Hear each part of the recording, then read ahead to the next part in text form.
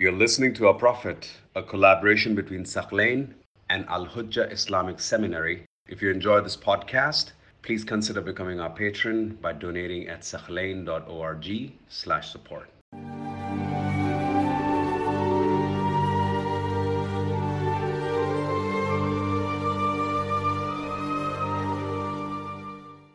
The final point we'll examine before we conclude is that there are claims that the Prophet ﷺ raised with his wife Ayesha at Muraysia after the expedition of Banu al-Mustaliq.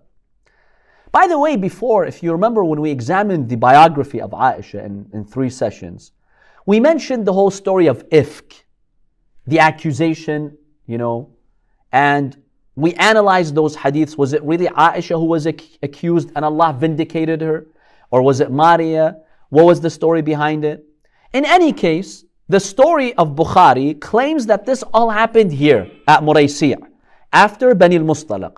When Ayesha had a necklace and she lost it, she went searching for it, accusations were made against her. We've examined that in detail. And by the way, we've dismissed the common story that they narrate about Ayesha.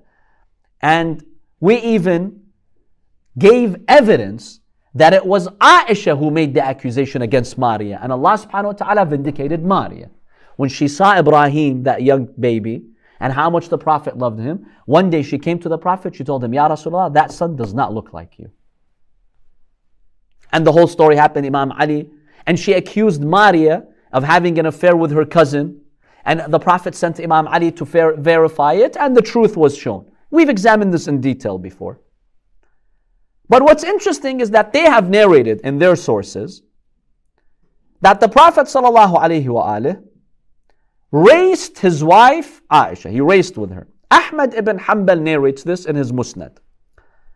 And who's saying this hadith? Ayesha herself. She's making this claim. She says that in one of the expeditions, the Prophet told the army, go, I have some business to take care of. So the army left. They went forward. And she says, I was thin back then. I was not heavy. So he told me, let's race. So I raced with the Prophet, I beat him. Later, I put on some weight. And during the expedition of Muraysia or Bani al-Mustaliq, he invited me again to race him, but this time I had forgotten about the previous race. So the Prophet told me, let's race. I said, Yallah, let's race. So because this time I put on some weight, he beat me this time.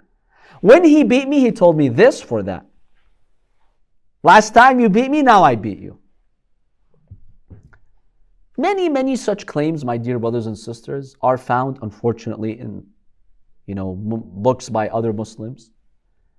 And the aim of these books is just to show how Ayesha was special and how the Prophet was infatuated with her and she was a special wife.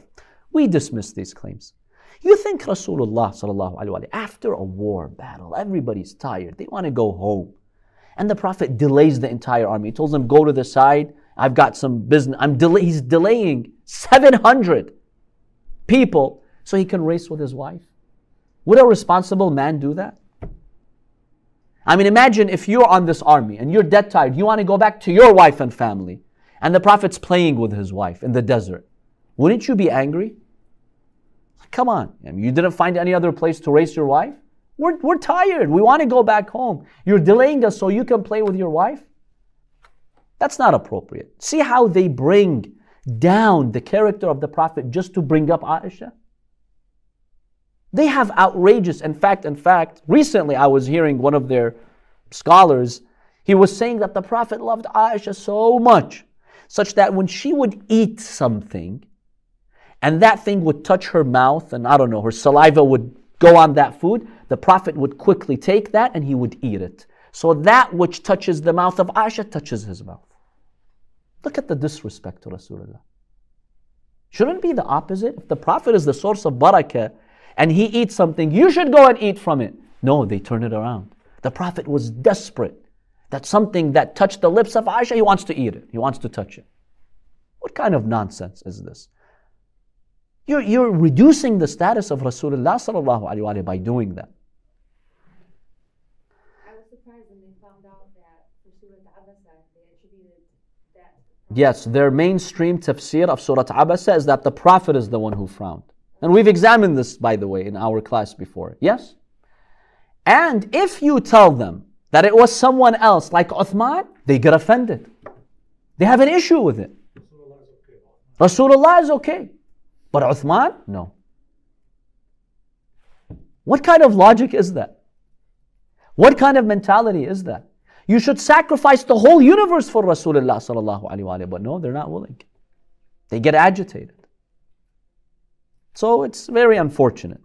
So this has been claimed that the Prophet, after this expedition, Muraysia or Bani al-Mustalaq, raced with his wife, but we dismiss these claims. Ayesha was just trying to show that, she's the special wife of the Prophet, and even when he is at war, he was so infatuated with her, he has to play with her. That is not appropriate.